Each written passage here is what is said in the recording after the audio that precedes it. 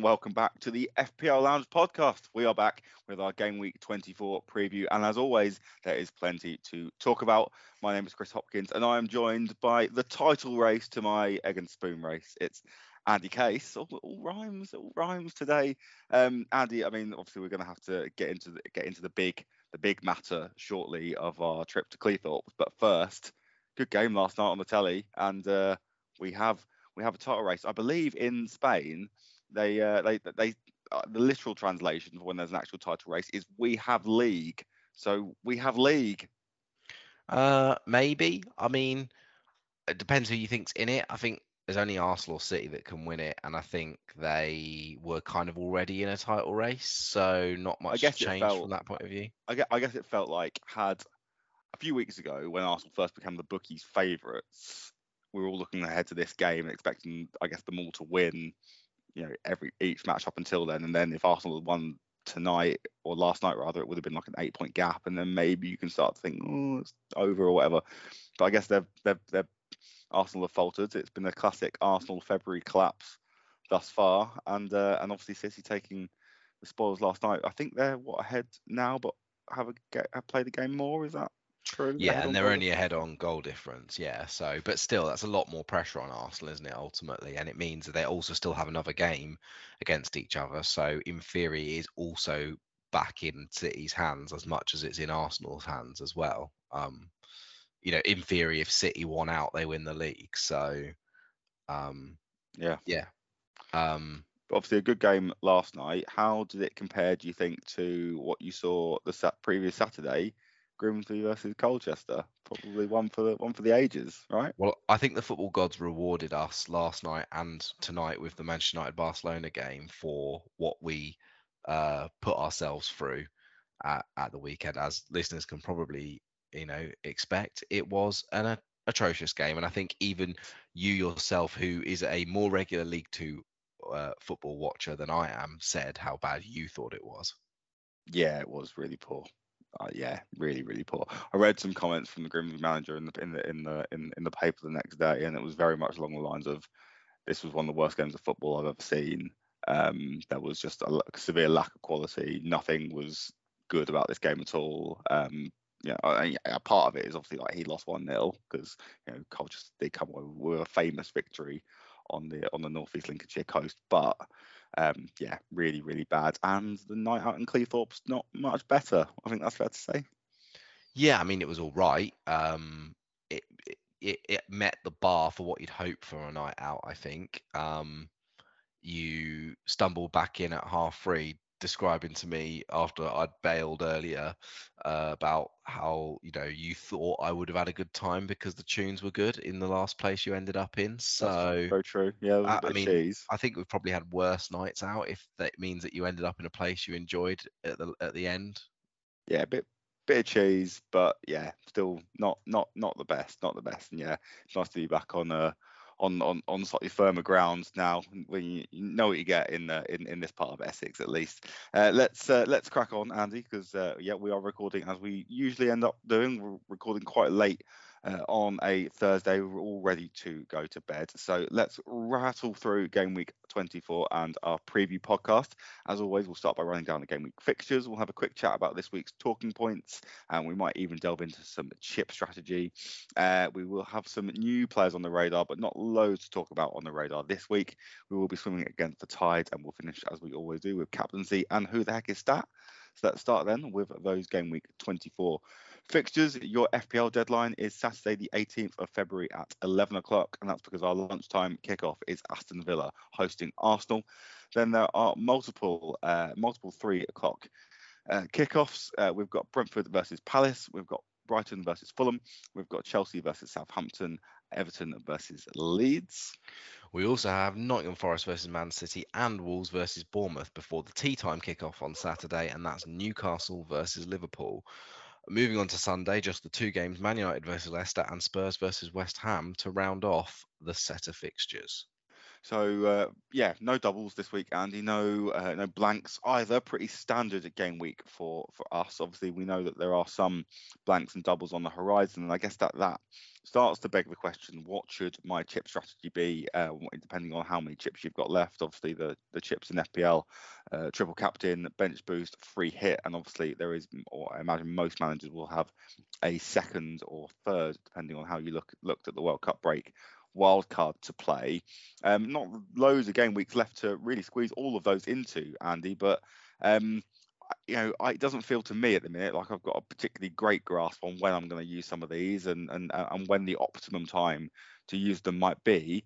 But I think we're kind of coming down at the minute on the side of that doesn't really matter, and there's still a few game weeks before we need to make a sort of firm decision on how our season should play out the rest of the way.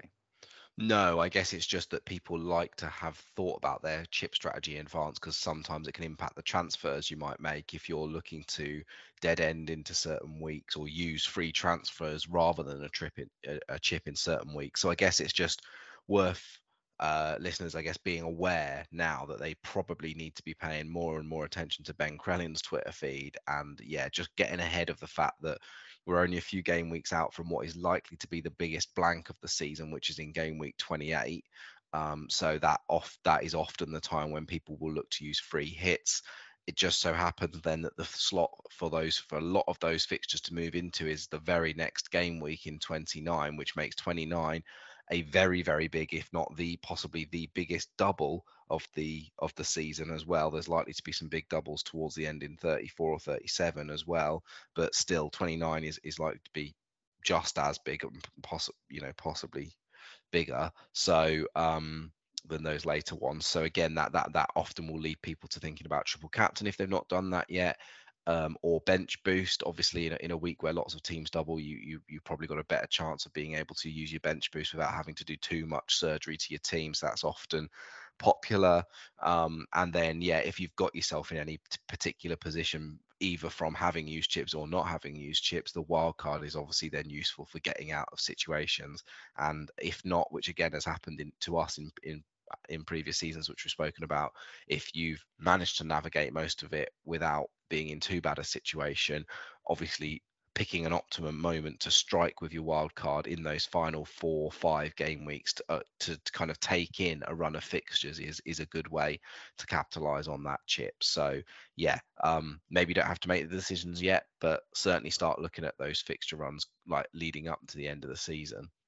Yeah, absolutely. It does feel like the business end of the season really, I guess, starts, Andy, from that blank game week 28 onwards. And as you say, all those teams end up blanking in 28, of which we're not quite sure exactly who will be there, but we're fairly sure it will be relatively sizable, and then likely to end up doubling in 29. Plus, maybe some teams that don't blank in 28 might end up doubling in 29 as well, if they've still got rearranged fixtures from earlier in the season. So yeah, 29 is gearing up to be a pretty big double. I guess before then, Andy, obviously, with game week 24 in mind and some of the more immediate game weeks, we've got 4 teams blanking and 4 teams doubling in 25, and then we've got a handful of teams also doubling, potentially at least in 27. The Crystal Palace Brighton game that's been rearranged for game week 27 is now in jeopardy once again, having been postponed because of train strikes earlier in the season. There is now another train strike scheduled for that day too. So I guess all of this means that you need to kind of almost have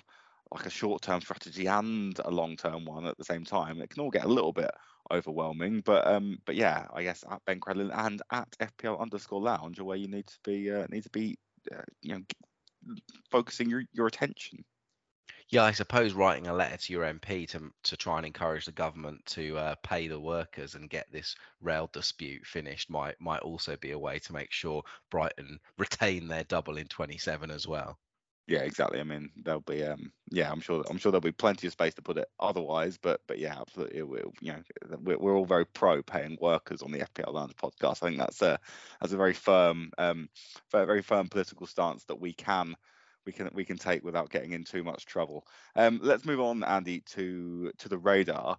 I guess we toyed a little bit this week with keeping our Arsenal triple up in the centre of our radar, and in the end, we've decided to downgrade it almost into the mid range. And I guess part of that reason is because we've seen, one of the reasons it was in the centre is because Arsenal had a double in the last game week, and obviously that's now in the rearview mirror. They still do have a double on the horizon and are going to be playing in game week 28. So we still think that their assets are well worth owning. Equally, they've got some very, very good fixtures too. But there has been a bit of a drop off, hasn't there, Andy, in terms of Arsenal's attacking prowess at the moment. Their expected goals isn't as great as it perhaps once was. And equally, they're starting to look a little bit more leaky at the back as well. So it's hard to nail down exactly which assets are worth investing in at this stage. And I know that they are still returning, but perhaps not quite at the rate that they were earlier in the season. Yeah, and I think ultimately before this game week, Arsenal were the only team to double twice in the next 3 game weeks. It put them in a very sort of rare position. Whereas now they are one of 8 teams to have a double in the next 4 game weeks, right? I suppose they have a slight advantage still in that they also will play in not blank in 28. But still, there'll be plenty of other teams that also don't blank ultimately in 28. So they're not in quite such a rare pool ultimately now, which sounds like I'm saying a negative on them. I mean, it's still good that they double in 25, obviously, so they're still in the mid-range of the radar here, but it's just not quite so sort of nailed on in the sense of aiming for that triple and or Eddie Nketiah himself. I mean, Eddie's underlying numbers are still great, and I think if we weren't talking about the Arsenal triple generally, we probably would have just moved off him completely in the point of he's probably in people's teams and he's been on the radar for so long now. But it's worth re-emphasizing that I guess as a part of an Arsenal triple up, we would definitely still advocate him, and his numbers have been like the best, I think, for non-penalty XG now in the last 6 game weeks, going ahead of like Haaland, and who's dropped off quite a bit, and still ahead of like others. So beyond him though, obviously, they share the goals round a bit, and that's brought them down probably slightly. It's harder to know. I think Martinelli's obviously rotation, as we mentioned, all of this kind of last week, maybe means you'd go Saka or Odegaard ahead of him. If you're looking at Arsenal midfielders, but yeah, and then defensively, we had a bit of a debate last week. So for everything we're going to say on the mid range here, if you want more detail, probably go back and listen to last week's podcast. But it is worth saying that we had a bit of a debate about, do you go 2 midfielders plus Eddie, or 1 defender, 1 midfielder plus Eddie? And the numbers recently haven't actually been great at the back. I mean, strangely, Arsenal have been good defensively this season, both on the eye and in the numbers. But in the last 6 matches, they've gone into the mid-table for expected goals conceded. They've actually got their 3rd worst for big chances conceded in the last 6 matches. They're 17 big chances conceded in the last 6 matches. Having said that, fixtures play a part. It's not, when you're comparing it, we often choose 6 because it's kind of a decent-ish sample size while still taking a bit of recent form into account. But Arsenal have had Newcastle, Spurs, United, and City in the last 6 games, so it's maybe not quite the same comparison as when comparing to other teams across the last 6 games. Yeah, makes sense. I guess we also mentioned, or at least I think I underplayed it, but I think that was definitely something that you mentioned about, Ben White's expected minutes and Tomiyasu maybe coming into the side, and Tomiyasu did start the most recent game against Man City. It didn't look great for all intents and purposes, and if I was Arteta, I think I'd definitely be looking to start White again, and that has nothing to do with my fantasy team, as I don't actually own him. But yeah, I think that's kind of that potential issue about White's expected minutes did come to the fore, and as Andy said, Martinelli's is still very real as well. Saka, Odegaard, and Nketiah playing the full 90, and obviously the other sort of Arsenal defensive options other than White did too. So yeah, plenty to think about. I guess in the same vein, Andy, having just come off the Arsenal Man City game last night, we're still pretty keen on City midfielders. I guess Riyad Mahrez would probably still be top of our shopping list if I think we both own him, or at least I own him, and you were kicking yourself that you didn't, I believe. I mean, he is a bit of a boom or bust player, isn't he? Ultimately, looked very, very good in City's first game of the game week, and didn't really have too much joy in City's second. Kevin De Bruyne obviously is considerably more expensive, but did then end up finally getting a goal against Arsenal and an assist as well. And then Jack Grealish also on the score sheet, albeit took a relatively large deflection on its way through and past Ramsdale last night. All three of these, though, they do look a little bit rotation proof, as much as a Pep team can be at the minute. And I wonder if we saw a bit of Phil Foden last night returning from illness, but it does feel like Mahrez and Grealish are Pep's chosen ones at the moment. But obviously with Champions League returning imminently, are we going to start to see rotation, and how sure can we be about some of these City assets and whether we should be owning them at this stage?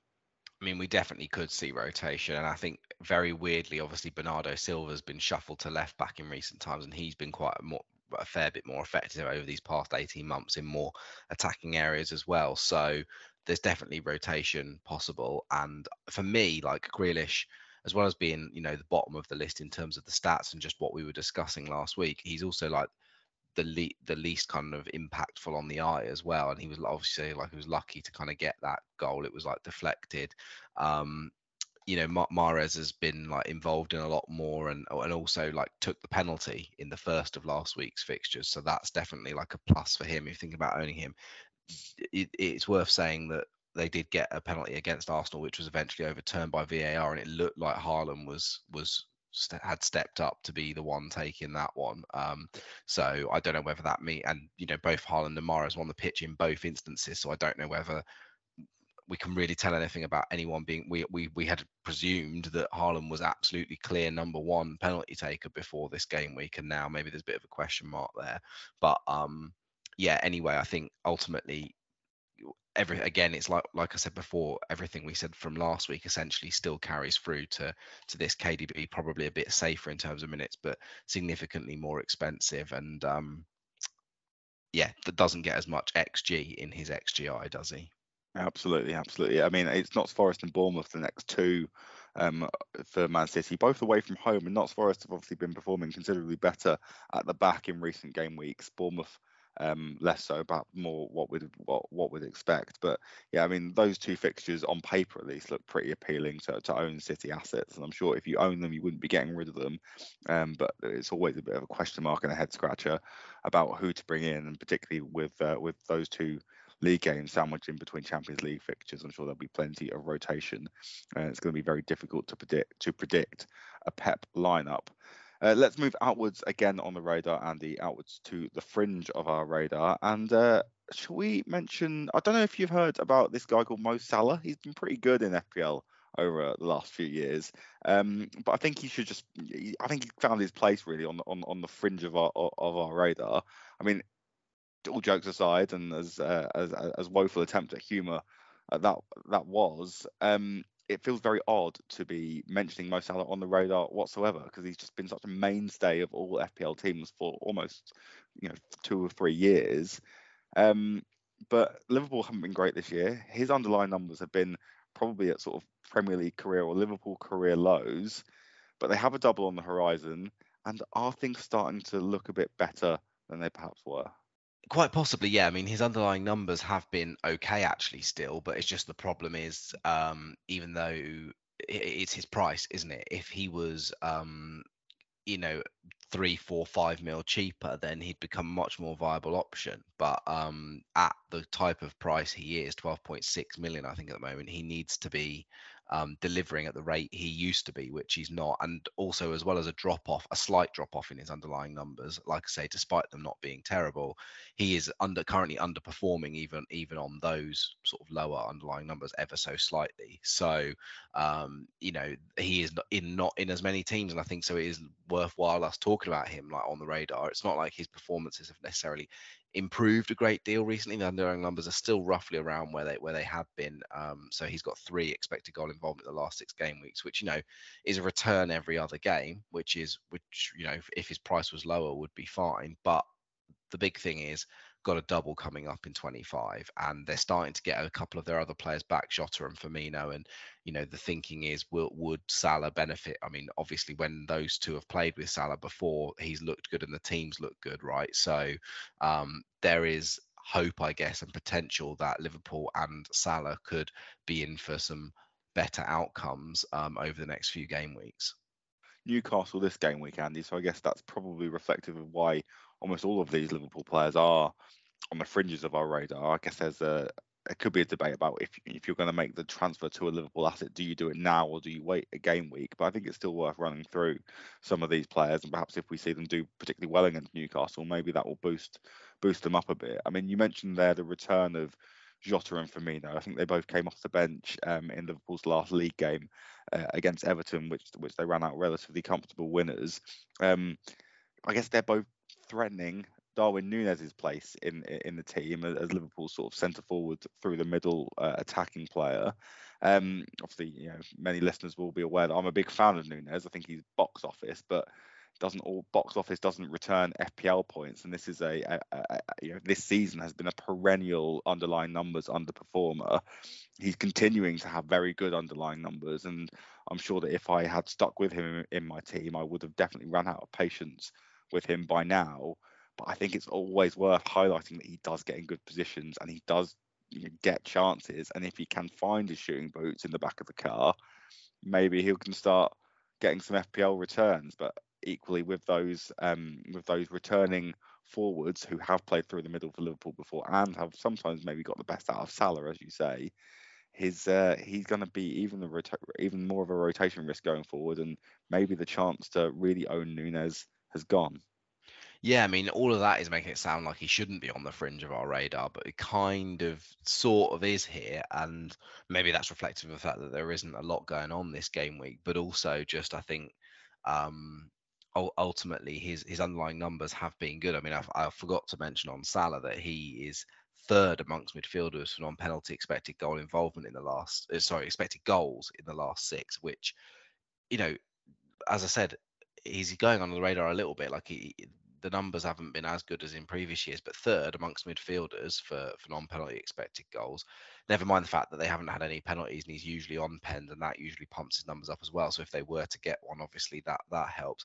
But for Núñez, he's second amongst all players in the game for non-penalty expected goals. So like, only Eddie is ahead of him now, and Eddie is cheaper, so that would be why he's further up the radar. But ultimately, you potentially have room, depending on what your team structure is, you potentially have room for Núñez as well as rather than instead of. And that if he keeps getting chances with the goals he's scored, I suppose you'd want to think he's going to eventually start putting some away. We're on quite a large sample size now where that hasn't happened, and obviously we've all been burnt by it at some point, and some of us more times than others over the course of this season. So I guess that's what makes it difficult when you chuck in that fact that, like you say, that both Jota and Firmino, who can play through the middle, are back as well, and the fact that Liverpool will be playing Real Madrid twice in the next 2 weeks. So there will be some level of rotation probably to deal with those fixtures. I guess it makes it a bit harder. What about at the other end of the pitch, Andy? I mean, Liverpool famously have a pretty good defence under Jurgen Klopp, but it's been relatively middling so far this year. Haven't kept loads and loads of clean sheets, and I think they've got pretty middling underlying numbers for expected goals conceded. People are going to look at Trent Alexander-Arnold, obviously because of his FPL pedigree from years gone by. I guess at 7.3 million, he's going to be a bit steep, a bit too rich for a lot of players to be dabbling in. But his underlying attacking numbers are pretty good, ranked pretty highly among defenders. We have included him on the fringe here, but is he a bit too expensive, do you think, for this, or is he perhaps worth a gamble given the double that they've got? I mean, he suffers from a similar thing as Salah, right, as well, in that his numbers being fourth amongst defenders, and defenders don't really create a lot as it is anyway, makes it difficult to justify the 7.3 million for me. And when you add in being fourth when he's usually top by some distance is a come down, frankly, isn't it? Same with Salah, well, it is among all players, and now he's just third among midfielders. It's like, but it's also for him the double whammy of the clean sheet potential massively decreasing at the same time as well. So yeah, like I say, it's a double whammy in the kind of less lower appeal of him. And I think you described Liverpool as middling, and in terms of XGC, expected goals conceded over the last 6 matches, yes, they've kind of gone towards the middle of the table. But in terms of big chances, no one's conceded more big chances in the last 6 game weeks. And actually, towards for quite a while, they've even been bottom of the expected goals conceded, and not just the big chances, haven't they? It's been quite a few game weeks where they've been, in some instances, rock bottom over when you look since the restart, or before even the World Cup. And yeah, it's only kind of recently that they've managed to move themselves away from that bottom slightly, even still only in mid-table. So underlying stats still not great for Liverpool defence. I'm guessing that their recent improvement has been due to the fact that our boy Joe Gomez has started the last 3 games. I mean, I feel like we've been burnt a little bit by him before. I think we've tipped him up a few times on the radar, and he's ended up coming in and embarrassing himself and embarrassing us, really showing some faith in him a little bit. But I'm going to dip my toe into the water with him on the radar again. I think just 4.3 million just makes him probably the value pick, especially while Virgil van Dijk is out injured. I think Kenyatte might be on his way back, but has also been injured as well. So it's seemingly Gomez and Matip at the minute playing centre back for Liverpool, and Gomez at 4.3 just feels like the play. I mean, I'm not backing them to get loads of clean sheets over the next few game weeks, but they do play Newcastle. Obviously, in this game week, Newcastle have one of the worst expected goals scored versus the amount of goals scored. So the delta that we'd call it, they're underperforming massively. Their expected goals seem a bit goal shy at the minute. So that could be one where Liverpool could potentially pick up a clean sheet. Then Crystal Palace don't score many, Wolves don't score many either, so, and that's their double in 25. So yeah, you could end up seeing a few clean sheets for Liverpool over the next coming game weeks, but I don't think I'd be looking to spend too much on their defence just because it hasn't been that great so far this year. I mean, I've seen some people this week, actual people who get paid to give their FPL opinions, not like. You mean, do we not? Has my check not been in the? I just thought it got lost in the post. My check. Your pay is in love and respect, not money, I'm afraid. But I've been shortchanged in that as well, to be honest. But yeah, there we are. Yeah, to be fair, you don't get a lot of either of those either from me. But if those people who are being reimbursed for their opinions are willing to tip up people like James Tarkowski in just because he's got a double game week on the horizon, then I think you're allowed to have Joe Gomez for 4.3 million, and particularly because of the 4.3 million, I don't think it's the worst punt in the world when they have Crystal Palace and Wolves in a double in 25. Oh, well, famously mentioned James Tarkowski on the pod last week. So yeah, ahead of the curve, and it feels like a few pennies should be heading Chris's way. Let's leave the radar there, Andy. But is there anywhere else that you just want to have a brief mention of?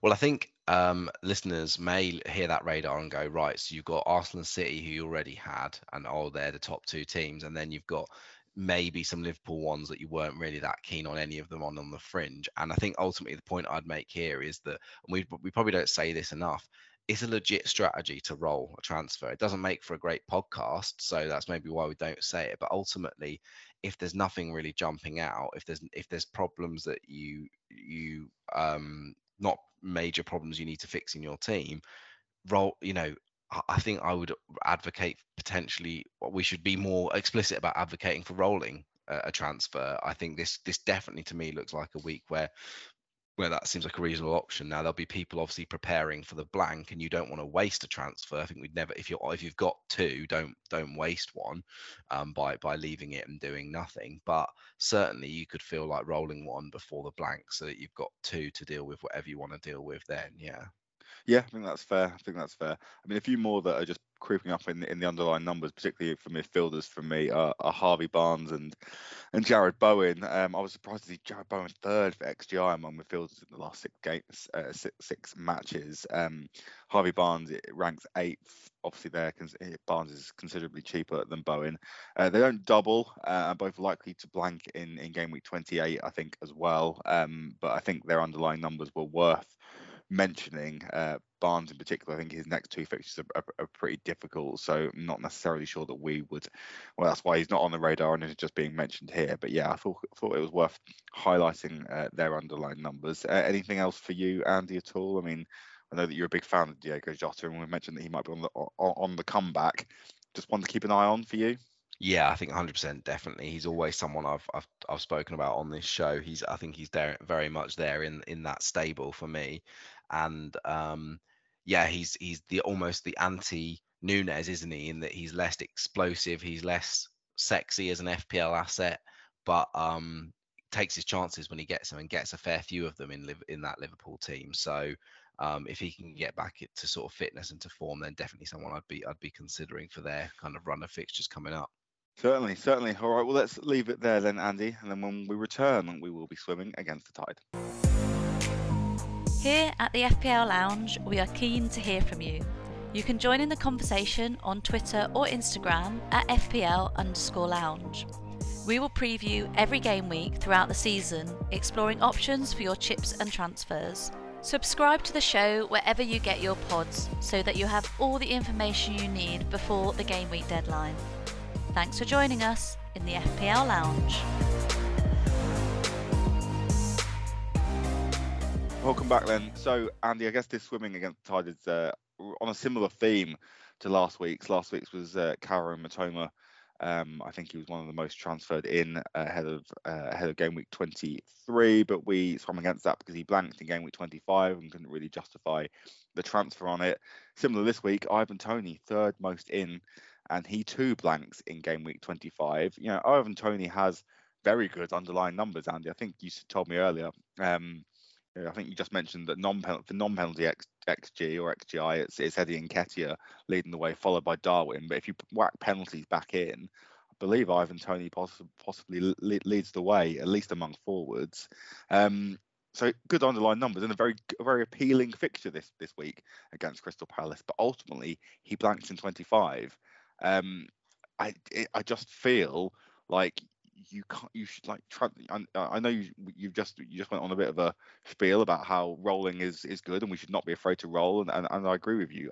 That, you know, in that sense you're optimizing your transfers and not wasting them when there's, you know, nothing to be gained.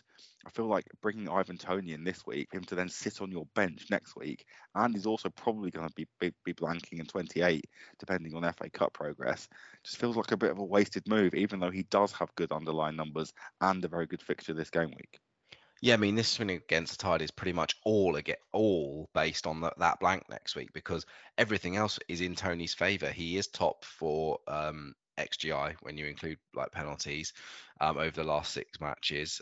He has a good fixture this week. He has a double coming up in 27. He has good fixtures up to and including that double, if you ignore the blank. So pretty much everything else is in his favour, other than this blank in 25. And so but despite all of that, I still think you and we are right to be swimming against this tide, because unless you have like only one or two already, you're not only using a transfer this week, you're guaranteeing one next week, or you're giving yourself a blank space. Like, how many people will have at least 3 Man United, Newcastle, and Brighton and Brentford players already before getting in Toney? You've got to think most people have got at least one, probably more than one Man United player because of their recent doubles. Probably at least one Newcastle player in Trippier, possibly more. So even if you say only got Rashford and Trippier, you're then guaranteeing that you're going to have to put Toney on your bench, and that's assuming you haven't got any Brighton players, of which, you know, no one Brighton player is owned massively, but across all of them, there's a fair amount of people having at least, want to say, Estepinian or March or Matoma or whatever. So it does seem odd. I mean, there may be some who are willing to take hits, but again, that would only strengthen our argument, I think, of swimming against the tide, for if you're deliberately kind of taking a hit, because, you know, Toney's going to have to score like at least a couple of goals this game week to make that worthwhile. And sure, that's possible, but it's not something you want to like bank on and use a transfer for, I don't think. Yeah, I mean, I can see the appeal if your team is absolutely perfect and you want to bring him in this week to take him out again next week. Fine, but my hunch would be that not everybody's team is perfect, and there are better ways to use that transfer this week. And I think actually, you know, there are 4 teams blanking next week, and there are also 4 teams doubling next week. I think if you have a free transfer and you're not convinced on anything, I would, as Andy said earlier, I would roll that. You've got more flexibility next week. You know, get rid of 2 players that are blanking, or bring in some doublers. and then you've got some flexibility going forward, and yeah, as Andy said, I think we would not be swimming against this if Tony blanks. His underlying number, if Tony didn't blank, his underlying numbers are really good. He's got a good fixture this game week, but yeah, ultimately Crystal Palace alone in the next 2 game weeks not good enough for us to be justifying a transfer on. Let's move on to captaincy, Andy. And this is a bit of a difficult one this week, and it doesn't feel like it should be. We've got Erling Haaland, who is maybe even at this stage one of the best fantasy assets of all time, and Marcus Rashford, who is in the form of his life. But there are some doubts. There are some niggling doubts, at least in our heads. I'm not sure if I've seen loads of it on FPL Twitter, but at least in our heads, about how likely it is that they will be rotated or how tired they look given the fixture congestion that they've got on the horizon. How do we make sense of this? And do we just have to risk it? I think somewhere along the line there's going to be some risks being taken, isn't there? Yeah, Haaland, you can try and listen out for what Pep says, but how much use is that going to be anyway? I'm spooked because he came off at half time in last week's first fixture, and that's really annoyed me. But also the fact that there's Champions League coming up. I mean, I think Alvarez has got to be frustrated with the lack of minutes he has. Frankly, he was a starter at the World Cup for World Cup winners Argentina. So if he was at almost any other team, like pretty much if he was at Arsenal, would he have started ahead of Eddie? Probably would have done, which maybe he shouldn't, but he probably would. He'd start at United, he'd start at Newcastle, he'd start at I'm trying to think, Leicester, West Ham, Everton. Like he'd start probably at Barcelona at this rate. It's just obscene really. So there's definitely a possibility he could come in for a Forest game to give Haaland a bit of a rest and make sure he's 100% ready for Champions League in midweek. That being said, if Haaland's starting against Nottingham Forest, how much are you going to be quaking in your boots not to have the captain armband on him? So it's probably going to be one of those where he gets the armband and then someone else gets a vice, right? And maybe that harms Rashford's chances a little bit of being vice captain, because you don't want a double risk of rotation and limited minutes, because again, there's absolutely no talk of this. This is purely Andy Case's eye coming into this. That I've not seen anything on Twitter about this, but just to me, Rashford has been flogged for minutes so hard, and all of the front players, but particularly Rashford and Bruno, looked absolutely knackered at the end of that Barcelona game. It was a physical, intense, draining game, and Rashford can recover well, and I'm sure would want to start against Leicester. But ultimately, when there's another leg against Barcelona to come, and then a cup final 3 days after that second leg against Barcelona, can United afford to rinse Rashford's legs against Leicester? Like, it just worries me. So maybe someone like a Harry Kane might be a better vice option for people this week. Yeah, I mean, really interesting. I guess maybe it's worth running through those fixtures. I mean, so City have just obviously played a weekend game, and then Arsenal in midweek. Then they've got Forest, Leipzig midweek, Bournemouth, Bristol City midweek, Newcastle. I mean, in amongst that, as you say, they've got they've got 2 big games at the top of the table. You wouldn't say Newcastle necessarily in the title race, but 2 big games at the top of the table. A Champions League first leg away from home, and then 3 games against, I guess, also rounds in the Premier League and an FA Cup Championship side. I mean, he's not going to start against Bristol City, one would assume, but is he going to start all of the others? And is he going to be a minutes risk? Is he going to be hauled off after 60 if City are comfortable? Yeah, probably. I mean, will they be comfortable because he's already netted a hat trick? Maybe. That is always the risk, I guess. But yeah, I think it is interesting to see how his minutes will be monitored. One would expect him to start in the Champions League away from home, and I know that we've seen some conflicting things from Pep this year regarding his minutes. I think one week he said that he's not going to be able to start 390 minutes in a week, and then the next week he said he recovers like no one he's ever seen before, and he's 22 years old and he's an athletic machine, so he's going to play loads of games. So who knows what to think.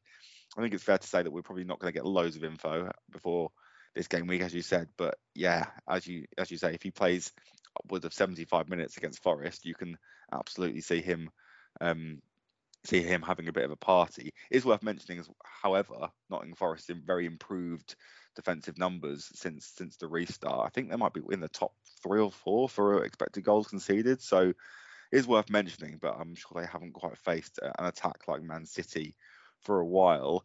And equally, as Andy says, and Andy's way ahead of this, the fixture congestion for Man United is even greater than Haaland's, and it does feel as though, as you say, Marcus Rashford has absolutely been rinsed for minutes recently. Leicester at home would absolutely appeal to a player who has also been playing through the middle and is in the form of his life. But yeah, with a second leg against Barcelona, with that tie in the balance, with then a cup final, and then an All Premier League FA Cup game, and then the big derby game against Liverpool. If Rashford is going to be rested at some point, yeah, okay, maybe the FA Cup game, but you'd probably be ranking Leicester as the second most likely game where he's going to be rested. I guess the difference, Andy, once again, is that United don't have a lot of options going forward at the minute with injuries, so maybe he's just going to continue to be rinsed for minutes. But if he is knackered, maybe we'll get some poorer performances. Talk Harry Kane to me then. West Ham at home. West Ham have been improving a little bit defensively. Spurs not look great, but this is Harry Kane. Is he a better captaincy option this game week than Haaland or Rashford? He's more secure for minutes. So that's what, if you knew they all started, you'd probably say no. But taking everything into account, there's possibly an argument that he definitely starts, right? And they're playing West Ham at home, who have been slightly better recently, but still have conceded goals this season. So I guess Tottenham's form is patchy. They weren't great against Milan, but despite that, Kane has been unbelievably consistent this season. We've said it a number of times, but we were talking before the show, and you were discussing how he might be one of the ones to make way in your forward line eventually for another forward. And we looked at the numbers, and ultimately he's actually on pace for his best season ever. This is the guy who was the FPL Lounge, the inaugural FPL Lounge player of the season a couple of years ago when he scored 242 FPL points, and currently he's on pace for an even better season than that. He's on 150 FPL points after just 23 game weeks. So yes, 23 goals this season. I think that's that's 23 games. Sorry, 17 goals in 23 games, which is, if Erling Haaland wasn't on 26, we'd be saying 17 is an outrageous return for just over halfway through the season, really. So he's a consistent goal scorer, and in any given game week, including this one, he could well bag. So given that he's more likely to start, for me, I think he's potentially a safer option. That being said, I'm blatantly going to bottle it and captain Haaland this week. I was just about to say this smells like one of the game weeks where we have a very intense captaincy discussion, and then just before the deadline, we're both texting each other, just being like, Haaland, yeah, we'll go Haaland again. It's like, might as well. I guess as always, it's worth mentioning that the pain, the rage, if you don't captain him and he starts and he returns. I think Andy mentioned it earlier. It could have some real long-term impact on your rank and your mini league. But yeah, sometimes fortune favours the brave, right? And Haaland hasn't looked maybe quite what he was at the start of the season in the last few game weeks, but then equally, he's got a hat trick this side of the World Cup, and he bagged in midweek against Arsenal too. So yeah, it's a brave person that doesn't go for him this week unless we hear something beforehand from Pep. All right, Andy, we're on for a tight pod, under an hour at the minute. So let's whiz through the final segment, Who the Heck is Stat? For those that don't know, it's a little game Andy and I like to play at the end of each podcast where we take it in turns each week to pick a player from the FPL universe, and the other person has to guess who it is. They have to be owned by at least 5% of managers, and we get 5 clues. If we guess it after the first clue, we get 5 points. After the second clue, we get 4 points, and so on and so forth. Every time we hear a new clue, we get 2 minutes to stick or twist on our previous guess, which means we don't reveal the answer to the end, so you can play along wherever you are listening to the FPL Lounge podcast. I had clawed some respect back, and then Andy pulled out a 4-point Solly March out of his backside last week. So he's now 11 points ahead, and yeah, I can try and close the gap here, but it's all starting to feel a little bit futile. Not too many opportunities now for me to for me to me to make a fist of this season. And I feel like if you do the three-peat, we're just gonna have to retire the game, aren't we? Basically, I don't want to be that guy, but if you do the three-peat, then we just can't carry this on, or we'll have to think of something else. Maybe you get a minute and a half, and I get 5. Maybe that'll get somewhere. But I'll just end up going round and round in my head and end up in the same mess I usually end up in. So no one needs 25 minutes of garbled nonsense from Chris Hopkins, do they? And also, 10's enough, it's not golf, and we're not playing with handicaps. I remember at the start of the season when I described playing Who the Heck is Stat against you as like being PSG in the French league, and getting a lot of grief from you for it. You even calls of potential arrogance. Well, you know, the facts and the numbers speak for themselves, Chris, don't they? Yeah. He's got nothing to say, so No, let's just move on. Let's get this show under an hour. So clue number 1 then is this player's 8th season in FPL, and they are on for their highest ever finish. All right, well, let's run through those teams. Villa, 8 seasons could be, but I don't feel like they're going to have many players that are over 5%. Arsenal, 8 seasons, highest ever finish. Wonder if it could be someone like a Saka or Martinelli, perhaps, who, have not played many minutes in some previous years, but have managed to accrue 8 sort of youth seasons. Brentford, I feel like we can discount. Palace, I feel like we could probably discount. Brighton, likewise, 8 seasons is unlikely. Fulham, who would they? It could be Mitrovic. I feel like we've had him this year. Would he be on for his highest ever? He's had a couple of good seasons before, hasn't he? Chelsea doesn't feel like they're going to have many players on for their highest ever finish that have done 8 years. No, Southampton could only be Ward-Prowse for the longevity, and he's not on for his highest ever finish. Everton, Leeds, I feel like they're all no. Forest, probably a no. Excuse me. Man City. We always get to City, don't we? Who would have played 8 years there? Walker, probably play way more. Ederson? Feels unlikely for him to have played 8 seasons. Kevin De Bruyne won't be on for his highest ever finish. Riyad Mahrez. I feel like he'd have had a better season before, particularly maybe even his Leicester season. Grealish probably had a better season. Newcastle. I feel like it could always be a Newcastle player. Could it be Trippier? 8 years, maybe. Feels a little low, possibly. You've got 30 seconds. Probably is on for his highest ever finish, though, isn't he? I feel like we've probably had him, but Man United, could it be Rashford? I suppose maybe 8. Yeah, go on. Let's go Marcus Rashford. I don't think we've had him this season in this. Maybe we have, but let's go Rashford and get another clue in. Okay, we're going for Rashford. Clue number 2.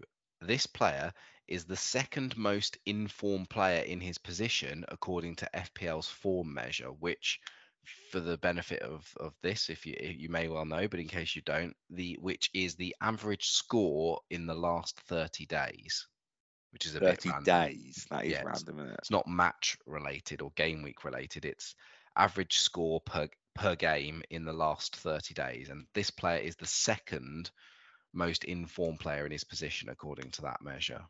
Second most informed player in his position. Okay.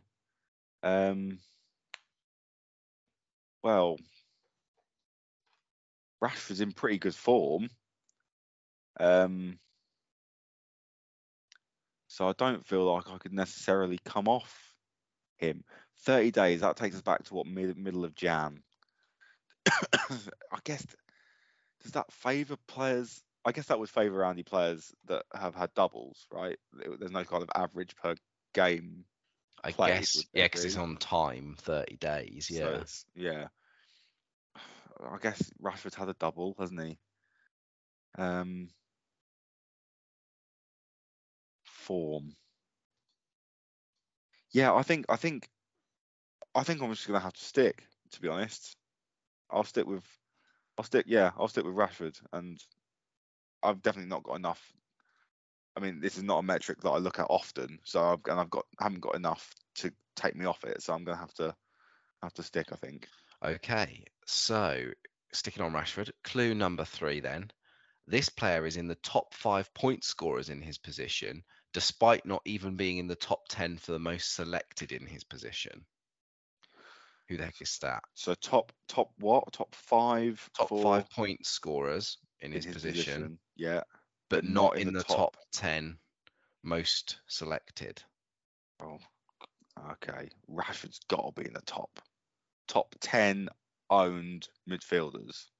Rashford would have to be in that, wouldn't he? So that tells me it isn't him. So he's in the top 5 point scorers at his position. Okay, so let's think about forwards. Haaland, Kane. I'm guessing Tony's up there now then. I'm not sure who else. But they'd all be in the top 5 owned, I think.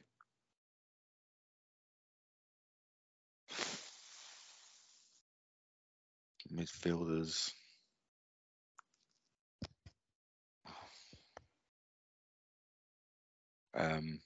Yeah, Rashford's got to be high owned. Who else would be top point scorer in midfield? Almiron. We've had him, haven't we? Oh, this feels hard. So the top 5 point scorers at his position. I feel like I'm leaning towards the defender, but that's mostly because I just don't know who is in the top 5 point scoring defenders. Trips obviously is 30 seconds. Saliba, maybe. Share. I feel like we had Share, didn't we? Because I remember you doing the song. You got 10 seconds left. Oh God. Okay, I'm gonna just go really, really rogue and go Luke Shaw. Okay. Oh no, it's not him because I'm pretty sure he was my Who the Heck Is That a few weeks ago. But yeah. You are out of time, so yeah, no, switching I'm to Luke just Shaw. yeah, I'm switching because it's definitely not Rashford. Okay, clue number 4. This player has not played all of their seasons for the same club. Who the heck is that? 8 years, not played all his seasons for the same club. Top 5 point scorers. That does bring me back. Now I think about that previous clue, and maybe I should have gone back to Saka. But he has played all of his seasons at the same club. What about Salah? But he's not in the top 10%, not in the top 10 owned. In his position, correct. I imagine with zombie teams he would be. This must be a proper unknown then who's just started. If it's defender, it must be someone that's just scored goals from corners and has just completely flown by. Not played for his every season. I dismiss so many teams for not having like the longevity, but then could they have made a transfer? Who have Villa bought in at the back this year? Matt Cash, Luke Dean. He wouldn't be on for his best ever finish. I feel like they signed someone else, but meh. Palace, Anderson. Is he 5% owned? God help managers if he is. 30 seconds. I guess Shaw would count with Southampton.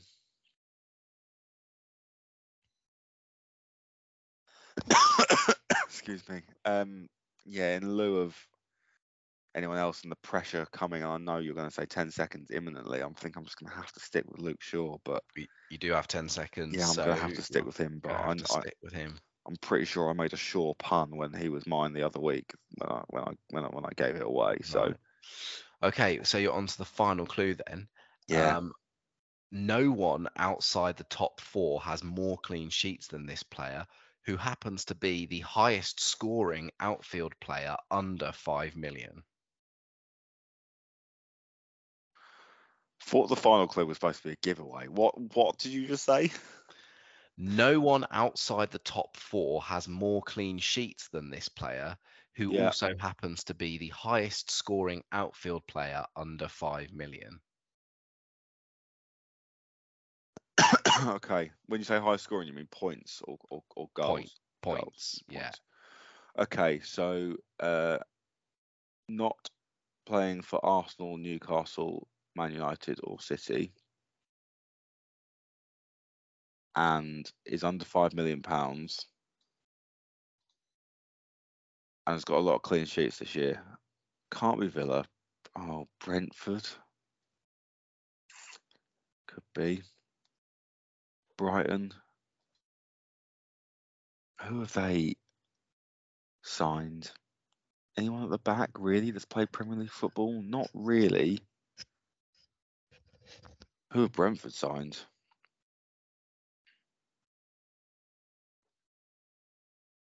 Conscious that I'm just leaving a lot of dead air on this podcast now. Who have Brentford signed? They signed that geezer from Bologna. It can't be him.